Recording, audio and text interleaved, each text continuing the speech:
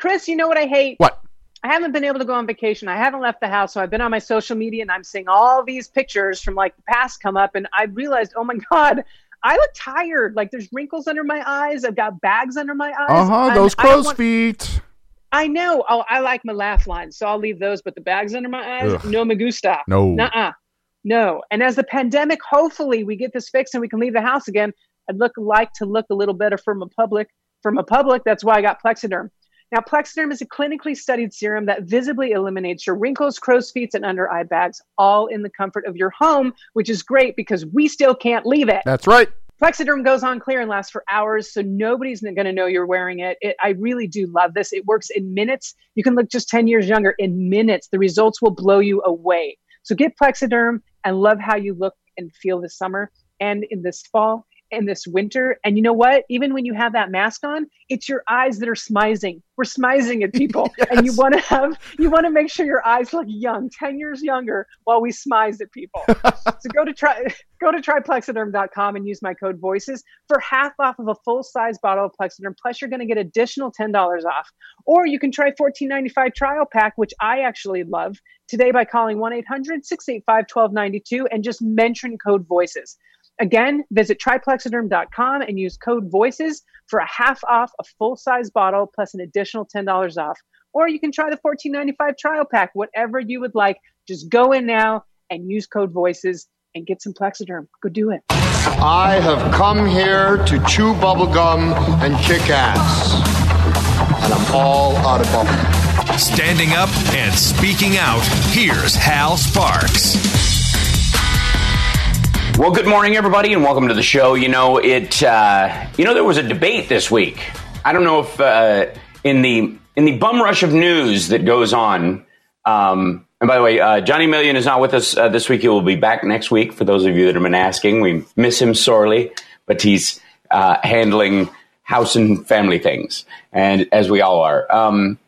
But in the bum rush of news that we are constantly dealing with. I think the president's tweets alone, both, I was about to say serve as, but that's actually, quite frankly, what he actually does with them. I think what we saw in the debate was a live reading of, or a live performance of, Donald Trump tweeting.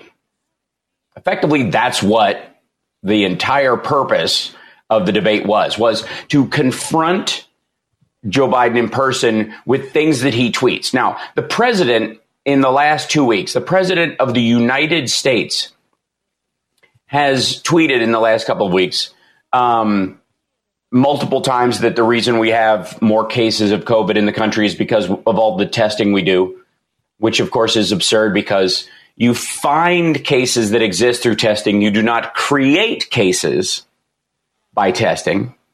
And this person who thinks, the president of the United States, who thinks that by finding more cases, you create more cases, and therefore if you stop looking, you wouldn't be there, as if, I don't know if his parents sat him down and said, Donald, it's time we talk to you about the birds and the bees. And quite frankly, are there any questions you have? Where do babies come from? From pregnancy tests. Meanwhile, while he thinks that the tests are causing the number of cases instead of making us aware of the actual spread of the disease. And again, if this was a situation where the disease was like Ebola, for example, where the person has to be blatantly symptomatic and bleeding physically in your presence, and get a visible volume of that on them. If that's why, if that's how you caught this disease, then the asymptomatic spread or the broad spread of the disease through the rest of society wouldn't matter as much. Tracking and tracing is awfully easy in that circumstance. But with a disease like this, it is incredibly important that you test because you do not know in the 80-20% percentage race of this disease who, when they get the disease, will fall into the 80% mild or asymptomatic and or into the 20% of falling very ill, needing medical assistance to survive, or ultimately dying. That 20%, of that 20%, 85% of the people in there will require medical intervention to the level of an ICU, and 15% will die in short order. That's an extraordinary death rate compared to the flu, which in the same kind of math, you're talking about 1% of that 20% in full. Now, I'm sorry, I know I'm going to be confusing Trump if he's listening. So if you want to rewind that and have someone write it out in Adderall for you, you can. The other part of it, while the president of the United States has been tweeting that we have too many cases because we look too hard and we test too much, and that the tests don't find the cases, they create the cases. This ongoing refrain that he seems to have a hard time grasping with, which his staff clearly yells at him about. His staff has brought it up to him, and he ventures in all of his rallies, which everyone here knows I have seen all of. He ventures into understanding the finding part, and then he zaps back to created because that's where his brain really, that's his, as Michael Pence would call it, his lodestar. Now, meanwhile, while he thinks that testing doesn't find cases, it creates cases, he also thinks that people going back to work after losing their job creates jobs. The president, and this is totally consistent. This is not only him misunderstanding the case versus finding versus creating equation in COVID. This grown man not only believes that 30 million people lose their jobs, 11 million people go back to work, he should get credit for not just getting those people back to work, which is what, as a politician, you would use as leverage, and you'd go, hey, we're getting a third of them back already. Instead of saying that, what he says is we have created, he uses this repeatedly. He said it in the debate. He says it in every single round, created 11 million jobs.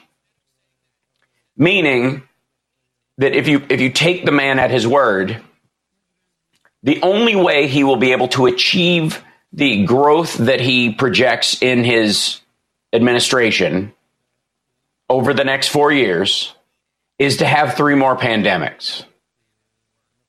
Because according to him, having a pandemic and losing 200,000 plus people and everyone sheltering in place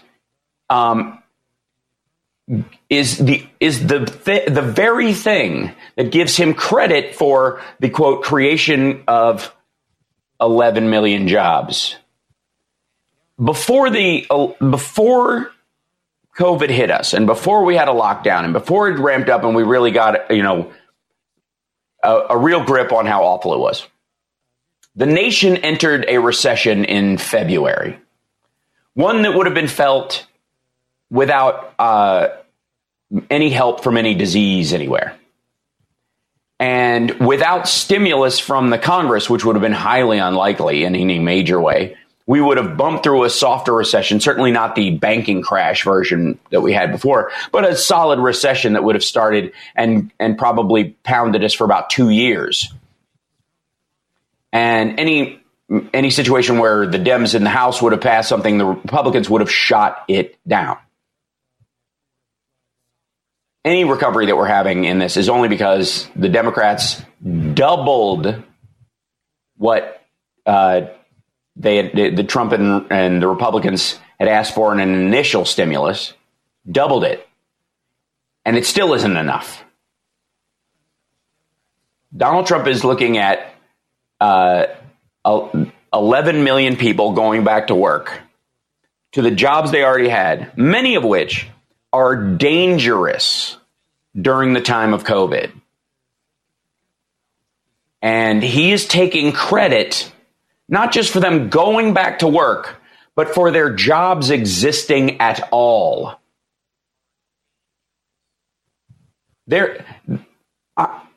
Oftentimes, I mean, he says extraordinary and ridiculous things and braggadocious things all the time. But that single thought shows a gap in understanding of reality that answers the question, how do you bankrupt a casino?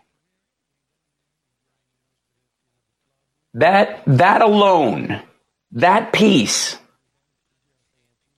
gives you such an insight into this man's both need for acceptance and complete misunderstanding of any kind of baseline economics.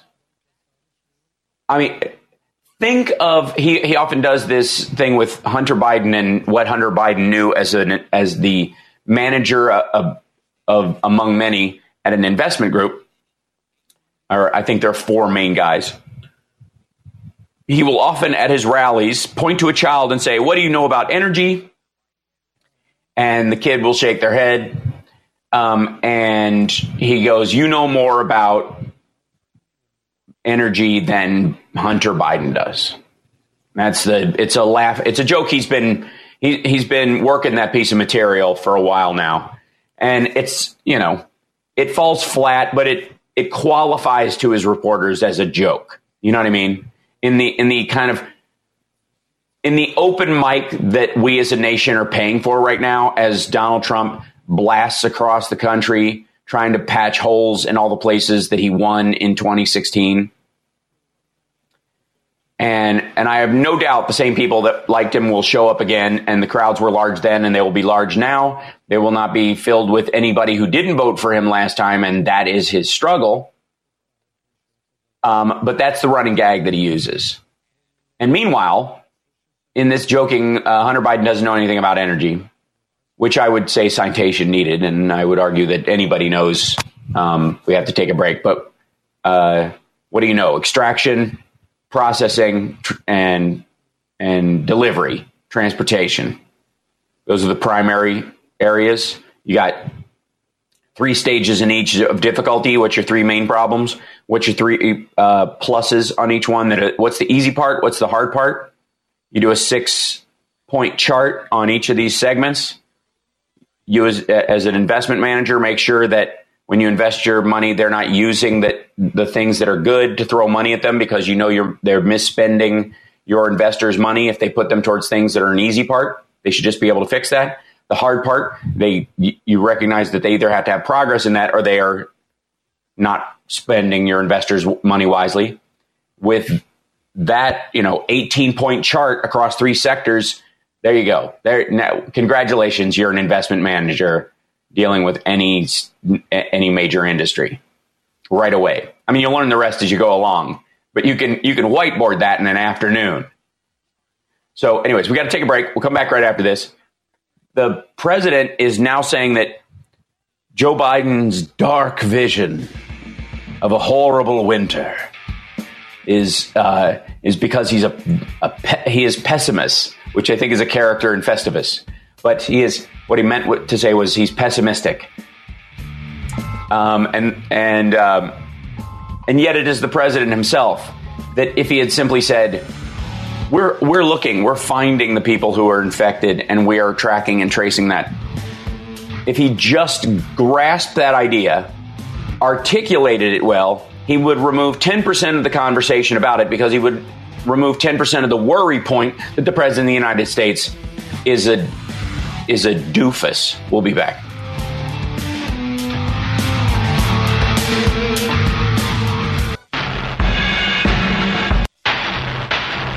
This is Doris Davenport, host of The Doris Davenport Show, all local, all the time. Now let's get back to Hal Sparks' radio program, Mega Worldwide.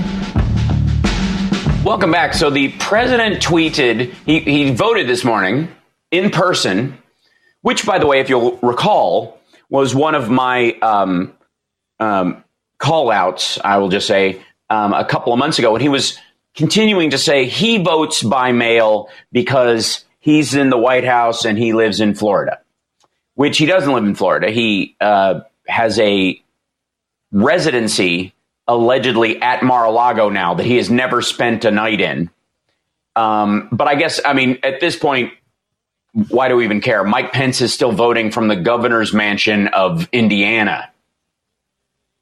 That's right. Mike Pence is registered to vote in the governor's mansion in Indiana, not his actual house. I suppose as vice president, he would have an actual house in his home state. It's, I mean, crazy. When you become governor, are you so confident as governor that you'll get reelected that you sell your house and no longer have a place like that you pay rent on, considering you don't pay rent when you live in the governor's mansion? So I guess he doesn't maintain his address. Anyways, Trump went in and he voted this morning in person. And he had said, I vote by mail and absentee voting is fine, but all this unsolicited mail-in voting is wrong and dangerous and fraud. And my question was, he goes, I vote for mail. I always vote by mail. And we always vote by mail. And my question was, why? You have access to Air Force One. You're campaigning in Florida anyways. There's plenty of early voting time. Why don't you vote in person? They'll clear a lane for you. You're the president of the United States.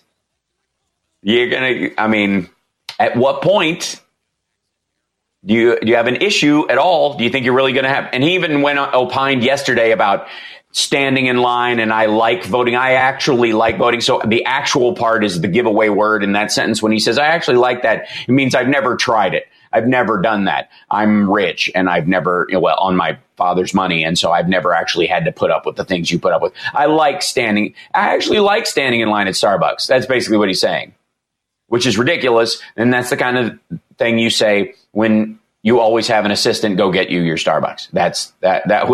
I've met people like that. They're no fun. Anyways, so he apparently realized from, I don't know, some people bringing it up repeatedly and it cascading across the internet, that it's essentially ridiculous that he is that he was voting by mail when he's in Florida in the last few weeks of this election, running like mad to secure that state. And there's a lot of reasons behind that, whether or not he wins the election. And I think he's all in on Florida for a secondary reason to the election itself. He has 3 speeches there today. He did 2 yet. He was there yesterday. He did 3. He's basically going to little places all over the state and staying at Mar-a-Lago. But he went in and voted this morning. And after voting, he tweeted, the fake news is talking about cases. This includes many low-risk people. Media is doing everything possible to create fear prior to November 3rd. The cases are up because testing is way up, by far the most and best in the world. Mortality rate is down 85% plus. Let's deal with the primary lie in that, which is the number of cases are not up simply because testing is up. Now, when you start testing more, will you find more cases that exist, that are there? Sure. But it is the ratio of positive to negative that shows you the growth rate of the disease in the area. And this is something that the president of the United States fundamentally cannot understand. In the next segment, I'll talk about another thing he has a brain hitch about. He has several of these, but this is the one. There are several of these that endanger lives and the entirety of the economy because he doesn't get it. He can't, and I don't mean he's just, like, I think there was a video in Dave after Dave has replaced the president and he's changing all these programs. And one of the senators, that's a real senator, I can't remember, I think it might have even been Leahy or somebody, who goes, I don't know what he's out to lunch. And he's talking about, because he's not actually the president, he's been replaced by a double. And the double is trying to do nice things. And he's like, I don't know what the hell's going on. There's sort of a joking, the guy's out to lunch. He's nuts. There is a genuine brain hitch in this. In that, And this is very crucial when you are trying to stop the spread of a disease that is killing, has killed 225,000 citizens plus, by the way. We are undercounting. Make no mistake. 225,000 people are dead because of this. And you are heading into the winter and you want everybody to open up to the level where it broadens its spread over the spread already caused by, limited by lockdown and masking. You want to blow that off, move past that, which makes the number that we've seen this year double by next year. And I don't mean to 500,000. I mean to 750,000 dead by the spring. If you go from 15 cases to 225,000 dead with a borderline complete lockdown in April, slowly opening in May and dragging this out, and then it starts to spike up again and the death rate levels off and you kind of don't care. If you're operating with 7 million cases in the country, which, by the way, not all of those are active. Once you find them, too, here's the great thing about finding a case when someone's mild symptomatic or asymptomatic. You have tested positive. Go home and don't talk to anybody for 2 weeks. And then guess what? You're not, in general, we can assume you're not going to be carrying it to other people. You'll continue to test negative, except for the extraordinary cases, which no one can be expected to live within that kind of statistical bubble. You can go back out, and you know full well if you're asymptomatic or mild symptomatic. Here's the problem with the President of the United States' understanding of the expansion of testing and the concern rise of cases is that as you test, if you have the disease under control, the number of positives goes down. The spread's being contained. Not that many people have it. You go into a place and we test 100 people, 20 people come back positive. We need to tell everybody in the community to shelter in place, lock down until we can get it below 10%. So you do that, and it works. And it limits the spread of those 10 people that are spreading the disease around. As long as they stay in for a few weeks, they'll arc through the illness. But 2 or 3 of them decide to go out and say they feel fine because they don't really have any symptoms, or they watch something on the internet that says, I don't believe it. And they don't even realize, or they're the part that wasn't found that is in the positive group. They go out and give it to somebody else. And then you lose control of it again. And then the positive rate, which you had below 10, starts to arc up into the 20s. And again, of those 20, you're going to lose 2 to 4 of those people. And 6 of those people very well could clog up your emergency rooms. And if you have a bus crash and like in The Fugitive and a bunch of kids need medical attention, there's no ICU beds. There's no ventilators. There's no cardiac machines. There's no PPE for the people to interact with the people who have COVID and clean themselves up before they go interact with the people who don't have COVID who were in the bus accident. This show is raging by today because there are so many details. We'll be back right after this. You're listening to the Hal Sparks radio program, Mega Worldwide, on WCPT Radio, Chicago's Progressive Talk. I stream it on all my sites, twitch.tv/Hal Sparks, halsparks.live, Periscope, Facebook, my page on Facebook, and it will be, you can go do that, or you can just listen to us on the radio. It's a great way to help. Anyways, buy some stuff from the sponsors. That helps too. We'll be back. Did you know that a large percentage of the face masks sold on the market today are fraudulent? Many of them claim to have levels of filtration they don't meet, or worse, have literally no filtration at all. A very small number of manufacturers have respirator face mask models that are tested in the U.S. by the NPPTL and authorized by the FDA. Buying a mask model that has been FDA authorized is the best way to ensure you and your family are getting true respirator masks. These masks filter to greater than 95% efficiency, and they can be reworn, making them a perfect choice, as wearing masks is one of the key things we can do to keep ourselves and our neighbors safe. Right now, the NewDealShop.com has FDA-authorized KN95 respirator masks with the anti-fake stickers on every single package. These respirator masks are in stock in the U.S. and ship immediately for free for our listeners by adding the code SEXYLIBERAL. You can even get 10% off the Clean Phone UV sanitizer for just buying these FDA-authorized masks. Go to thenewdealshop.com and now get verified, authenticated, FDA-authorized KN95 masks shipped immediately to your home or business. That's thenewdealshop.com, thenewdealshop.com, code SEXYLIBERAL. This is Tom Hartman, and you're listening to the Hal Sparks radio program, Mega Worldwide. Welcome back to the show. So tonight, Sexy Liberal 5 is on. Go to sexyliberal.com for tickets. It is Stephanie Miller, John Fugelsang, Frangela, myself. We all have just thrown everything into it this week. We do this show, we've been touring as the Sexy Liberal Comedy Tour. We did it in 2016 and the lead up. I'm just saying it was the biggest comedy tour of the year when we went out. But we decided I don't know which one of us was goading everyone else to do it. I have a hard time remembering who it was that was on everybody to go back out because we thought it was important. I don't know. He's a nice guy. I don't remember his name. Long hair, diminutive, good singing voice. Anyways, he pushed us all internally in some cases to go back out because the election's so important this time and really start motivating voters again. So we started doing some shows. And right after the Seattle show, we had to shut it down. And, we had the greatest comedy tour ever.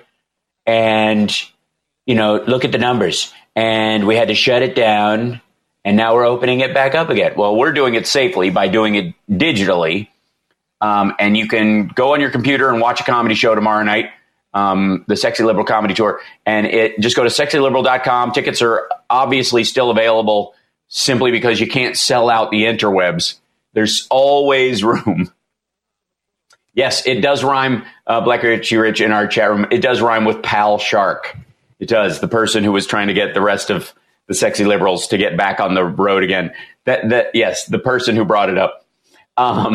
So the show is tonight.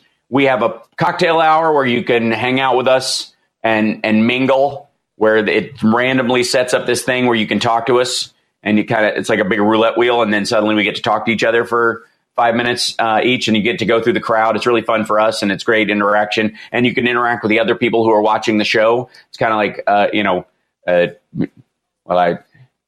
was about to say chat roulette, but that has kind of a bad connotation. Everyone, no one tube in this one, okay? To all the Sexy Liberals, no tubining. And then after the show, we have the meet and grope that we normally have. We have it digitally. And then that one's sold out. But tomorrow, I think there's still room in the hangover brunch, which is what the extension we added because we sold out the meet and greet after the show. So tickets are $15 for the show. And then I think it's $35 if you want to do the meet and grope or the hangover brunch.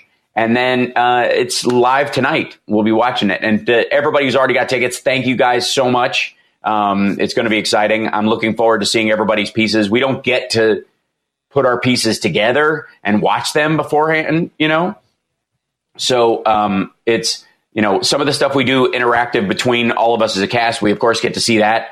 But we don't get to watch the individual pieces that everybody's throwing in there. So I'm excited to show everybody my stuff. I'm excited to see what they put in. It's a good time. So tonight, sexyliberal.com.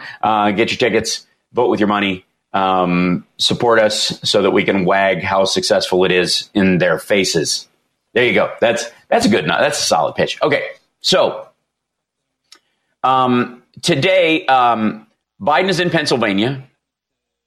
They know that this is there are 3 states that Donald Trump, for those of you that are Kornacki fans, I'm not telling you anything you don't know, but there are 3 states that Donald Trump won last time and got all of the electoral votes from by winning by less than a percentage point. So not only was his win in those individual states nothing to crow about, it was basically evenly divided, which is something to be aware of when you're running on either side, is that oftentimes if you win by, there is a mistake in electoral politics, I think, for a lot of people, which is about largely rooted in celebrating the campaign and the people who got you there when you throw a party, that makes winning an election like winning a foot race. Like even if you win in the Olympics, if you win by a fraction of a second, you won. There's a huge drop off from gold to silver in that situation. And in an election, you still have to govern on behalf of the other group, whether you like it or not, especially if you want to keep your job, if you eventually want to grow past that, 50.8% or 47.3% to 47.7%. Thank you, Drilithi. It's my periodic message thanking Hal for his service. Well, thank you. I'm glad to be here, and I'm glad to I guess speak in a way on a lot of these things that I just don't see the same perspective being expressed in a lot of places. And that's, if you got something valuable to add, go out in public and talk about it, or, within reason. Wear a mask, wash your hands. Anyway, so point I'm trying to make is that when you win in a foot race, you won, you got the gold mantle, you got the trophy, it sits on your shelf, nobody argues with it. But in an election, when you win, what you win is a job. You get hired to do the job, warts and all. Now, this is not how Donald Trump views it, of course. This is not how he views anything in life. And the fact that he was a game show host for The Apprentice, he views as him being a television star instead of a game show host that had, percentage ratings lower than Match Game or, by his estimation, anybody who's hosted the either Family Feud or The Price is Right should be king of the world. But anyways, this idea that once you win, you just won and your side won, which would be true if you have a landslide victory. There's an argument that Reagan made, even though part of why he won as broad as he did was the great lie that he did something about, he was going to be able to do something about the Iran hostages that Carter could not. We learned later, of course, that the way he did this is by selling arms to them. But it got him elected, and it got him elected by a lot. Right? That's he won by a chunk, big electoral vote advantage, a decent popular vote.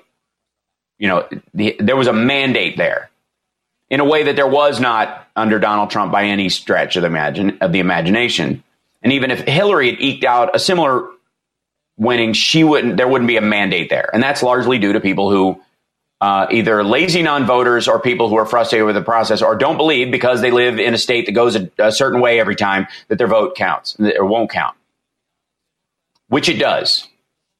And after the next break, I will give you my rant on why, if you live in a red state and you vote blue, or if you live in a blue state and you vote red, why your vote matters as much or more than the other votes. Why you actually have an edge in the value of your vote, why it actually causes shifts in the body politic more than the steady votes.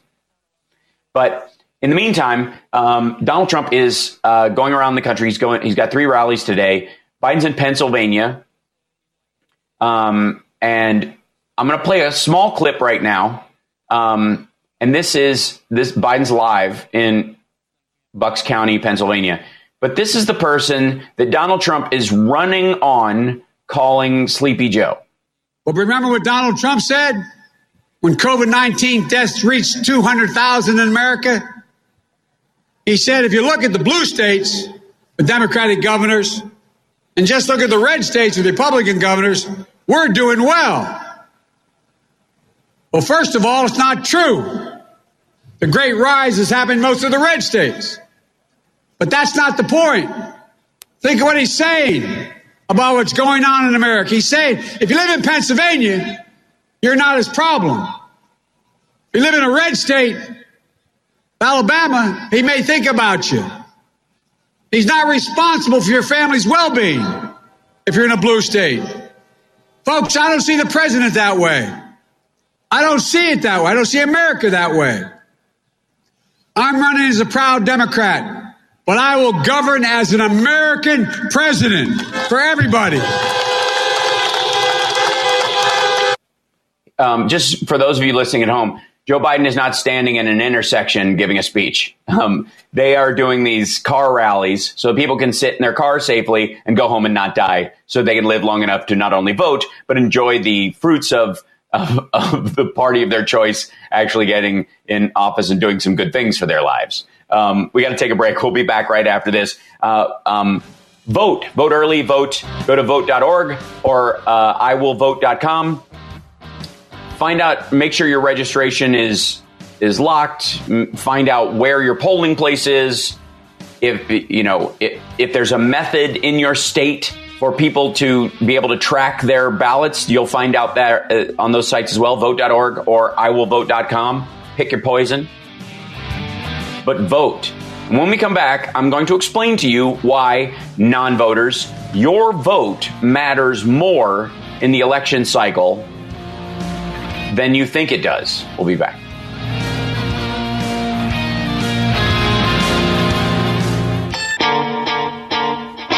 This is Damian Perdue of Think Theory Radio, Saturdays at 6 p.m. You're listening to Hal Sparks' radio program, Mega Worldwide.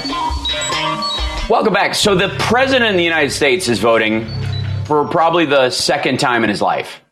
And I mean that honestly. Donald Trump is not a consistent voter, never has been.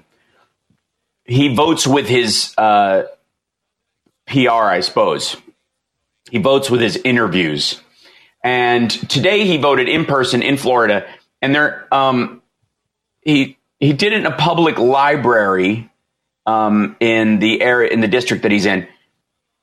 And he looks visibly confused by the books in the space that he's in. He's wearing a pink chiffon tie with stripes on it, not a blazing red, for one. This is his voting tie, I suppose. Saturday, you dialed back the red, or you let Ivanka pick the tie or something like that. Anyways, here he is. I have not heard this, so be ready on the dump button. It is the president of the United States. He might say something that violates the FCC, but this is the president. He just voted. No, not much. It was a very secure. By the way, someone just asked him. Here, we'll do it from the top. Any complications in there? Any complications in there is what the person said. No, not much. It was a very secure vote. Much more secure than when you send in a ballot. I can tell you that. Everything was perfect. Very strict. Right by the rules. When you send in your ballot, could never be like that. It could never be secure like that. Wow. It could never be. So basically, every military vote that we've had is, we have to just assume there was criminality involved. It could never be as secure as walking into a Florida library and voting. That's just an embarrassment. They've done a fantastic job over here. Great people inside. So, but it's an honor to be voting. It's an honor to be in this great area, which I know so well. Yeah, because you have a golf course there. You don't live there. And we're going to make 3 stops today, big ones, big rallies, 3 big ones. Crowds have never been, I don't think there's ever been anything like this. There's tremendous spirit. Yeah, wait till the spirit infusion that comes from being on a ventilator. Yeah, we're doing very well in Florida, and we're doing very well, I hear, every place else. So thank you very much, and you're going to be very busy today because we're going to work you hard. President, who did you vote for today? I voted for a guy named Trump. Thank you very much, everybody. So that was a round of applause that he got from Mark Meadows and a couple other people there when he said he voted for a guy named Trump. Now, I don't know how, and somebody might have to check on this, how Eric Trump got on the ballot indeed, but I thought that was a nice gesture on his dad's part. Yes, he's in a library in the district that Mar-a-Lago is in, where there's doing the vote and where they're doing the voting. So this in and of itself is a publicity stunt that the president has put forward. Now, understand that Florida has a lot of seniors, many seniors, by the way, who vote by mail because they can't walk, or the district that they're in doesn't have enough voting machines. So for them to stand for hours in a line to vote, by the way, in the richest country in the world, is impossible. And therefore, and by the way, he wouldn't have done it either.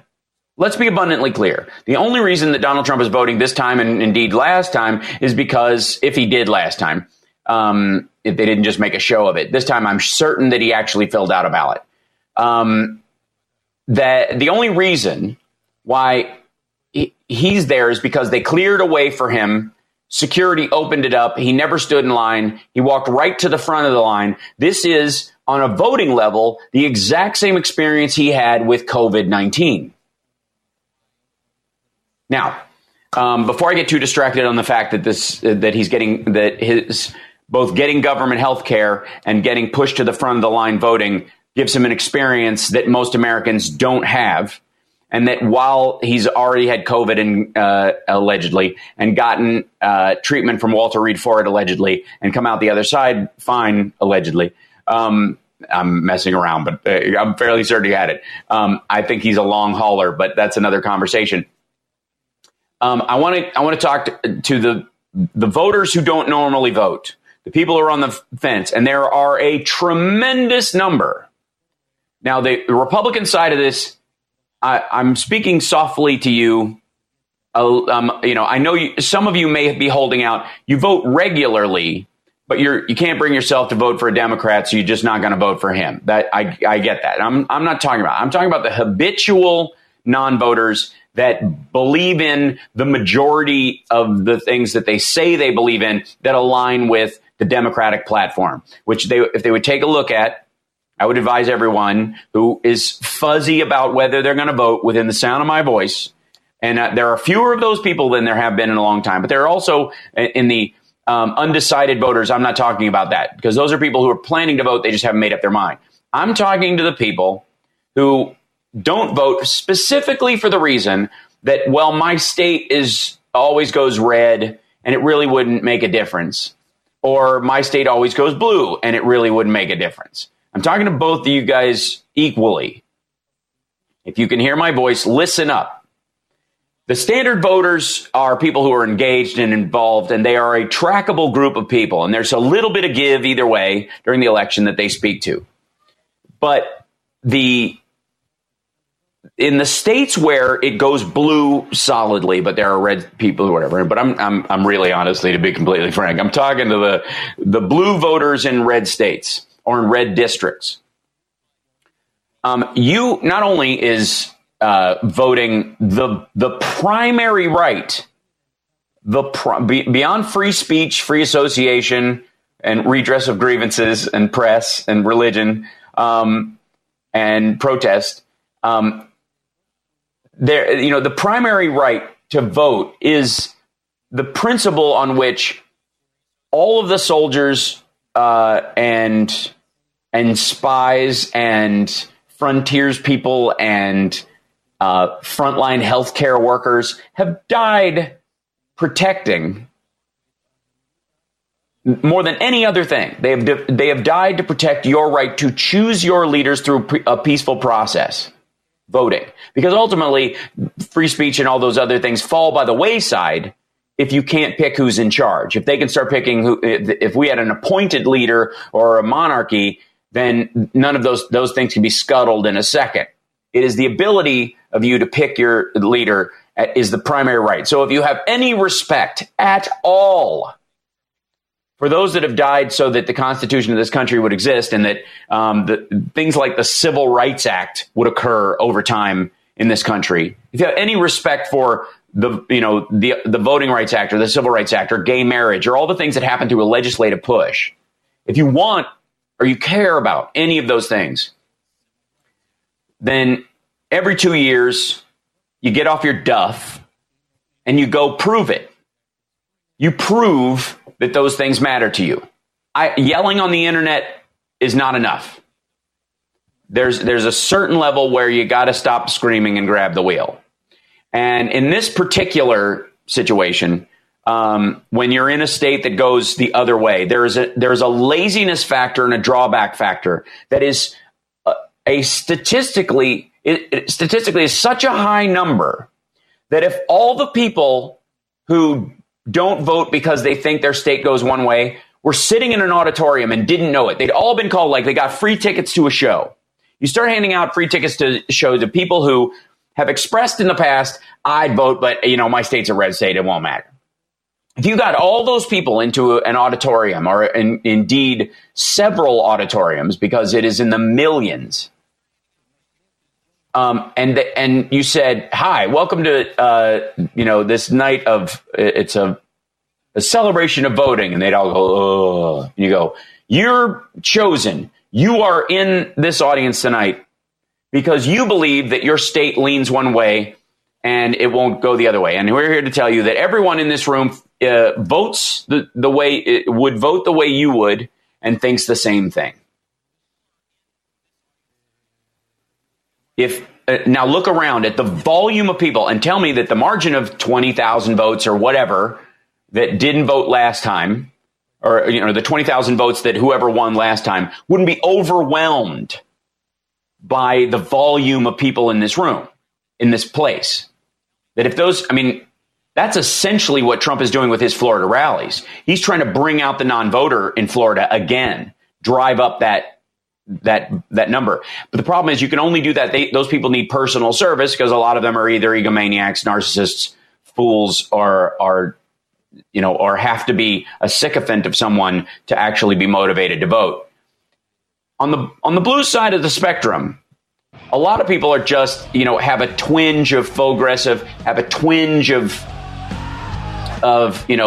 the Fed or Wall Street or the establishment phrase comes to mind a lot. And by sitting it out, they give their state to the other side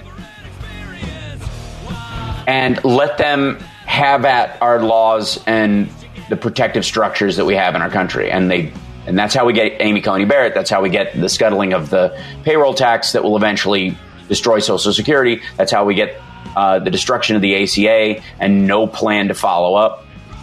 And ultimately the destruction of our voting rights in general. There's enough of out there who think I don't vote because it really doesn't change anything. That if you did it every time, would fundamentally change the structure of your state in a positive sense. It would raise the mandate of your party or lower the mandate of the other party. We'll be back right after this. It's the Hal Sparks radio program, Mega Worldwide on WCPT Radio, Chicago's Progressive Talk.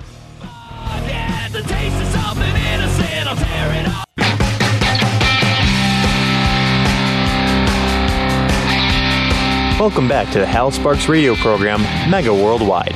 It's now time for the happy ending. Yay! That's right. Yay! We've got 2 more calls, and then I will present an actual happy ending. Who do we have first? We have Heather from Texas. Excellent. Heather from Texas, which will go blue, by God. Hey. If every blue voter in Texas voted, it would be a blue state. Period. End of story. Yes. Yep. Yes, but go ahead. Sorry, Welcome. Thank you. You don't know this, but you know me because you've answered some questions on our mutual friends podcast for me. But gotcha.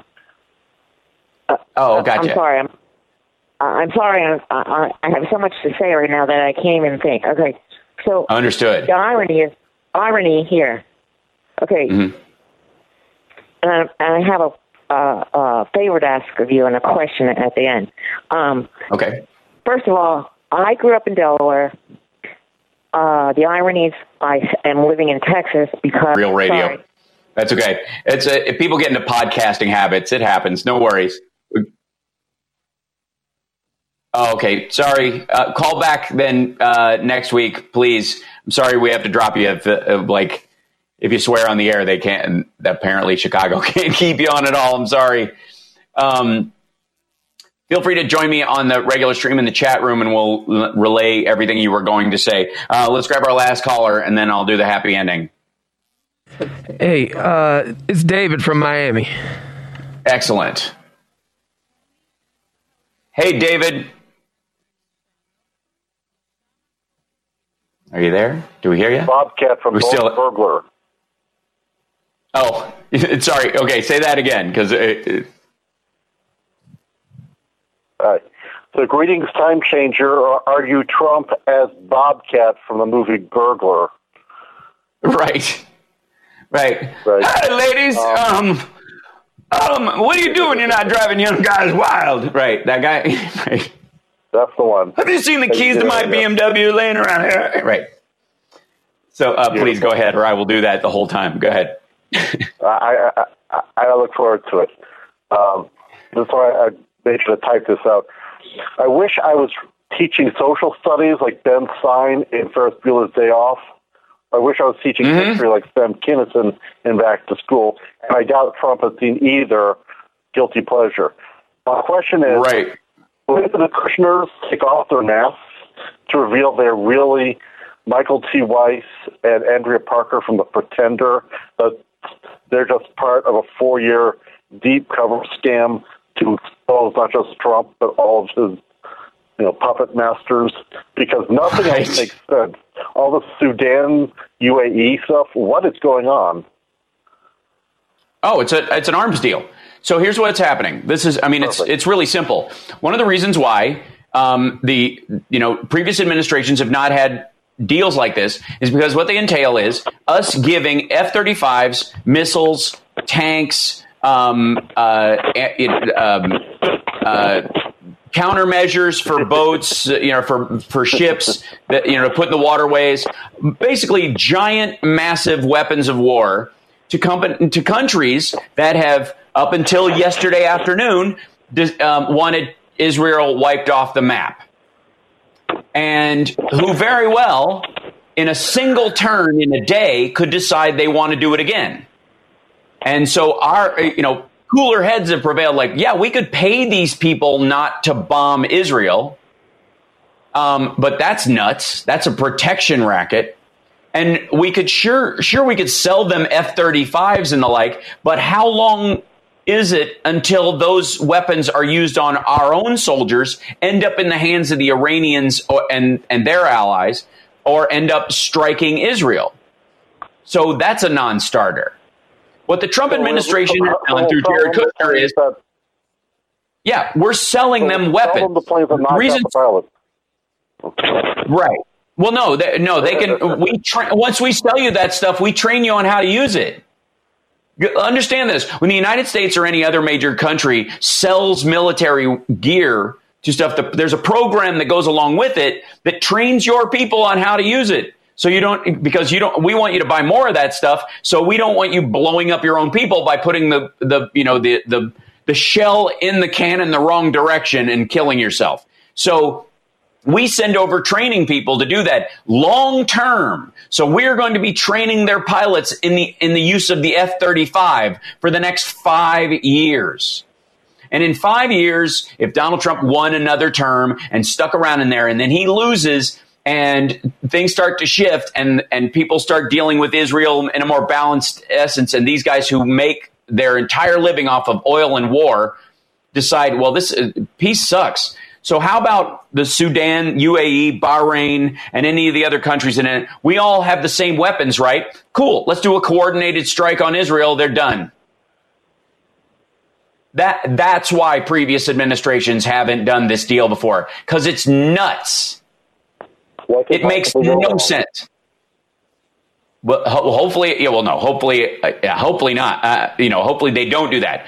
The only upside to this is the part where it has nothing to do with Middle East peace anymore because the oil countries down there are running out of money. The world is awash in oil. It doesn't have the value it used to. And these countries are eventually going to have to interact with the rest of the countries in the world from a non-resource based economy, which will fundamentally shift not only this.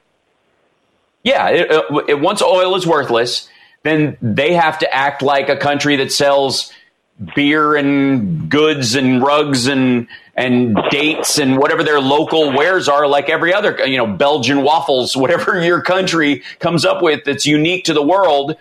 You got to start interacting with the rest of the world in we can't all be soup Nazis. You can't say, well, you want my soup, so I can treat you however I want you.